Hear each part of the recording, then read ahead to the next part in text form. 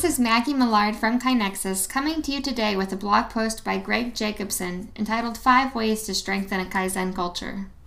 If you like today's episode, please find us on iTunes and rate and review the podcast. It really helps other people to find the show so that we can spread continuous improvement. The Merriam-Webster Dictionary defines culture as the set of shared attitudes, values, goals, and practices that characterizes an institution or organization. The characteristic features of everyday existence shared by people in a place or time. Organizations interested in achieving continuous improvement through the practice of Kaizen could do no better than to make it a characteristic feature of everyday existence.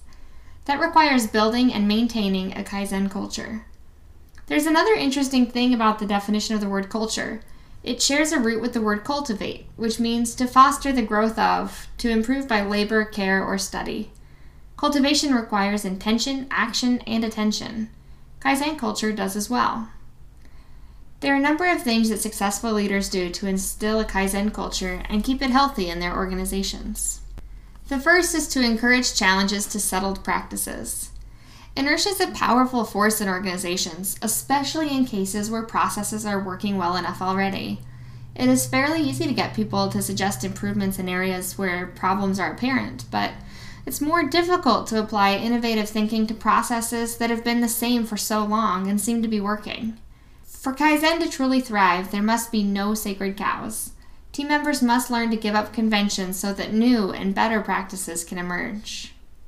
Next is to avoid blame. Improvement work targets processes and workspaces, not people. When changes are made, it's important to frame them in terms of positive results, not to point fingers at the person or people who designed the old process.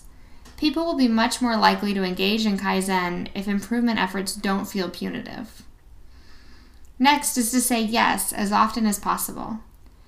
There will be a reason not to execute on an opportunity for improvement. Maybe the expected improvement isn't big enough, or there are other more pressing problems. Whenever possible, though, leaders should avoid blocking efforts to improve. Unless there is a big downside, experimentation within reason should be encouraged. Not every change needs to have a huge ROI. When people are allowed to run with their ideas, they're more likely to keep making suggestions and become more emotionally invested in the outcome. The next idea is to focus on teamwork. Kaizen is a team sport. Cross-functional collaboration is often essential to efficient processes and a frictionless value stream. Both individual initiative and team efforts is needed in a Kaizen culture. Systems that make communication easy and track projects involving multiple people go a long way towards streamlining teamwork. Lastly, we have model Kaizen from the top.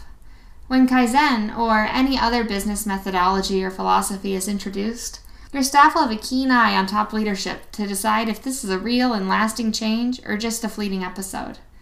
Successful leaders signal in many ways that they're serious about Kaizen. One is to invest in solutions that support it. Another is to actively participate in improvement processes right alongside frontline employees.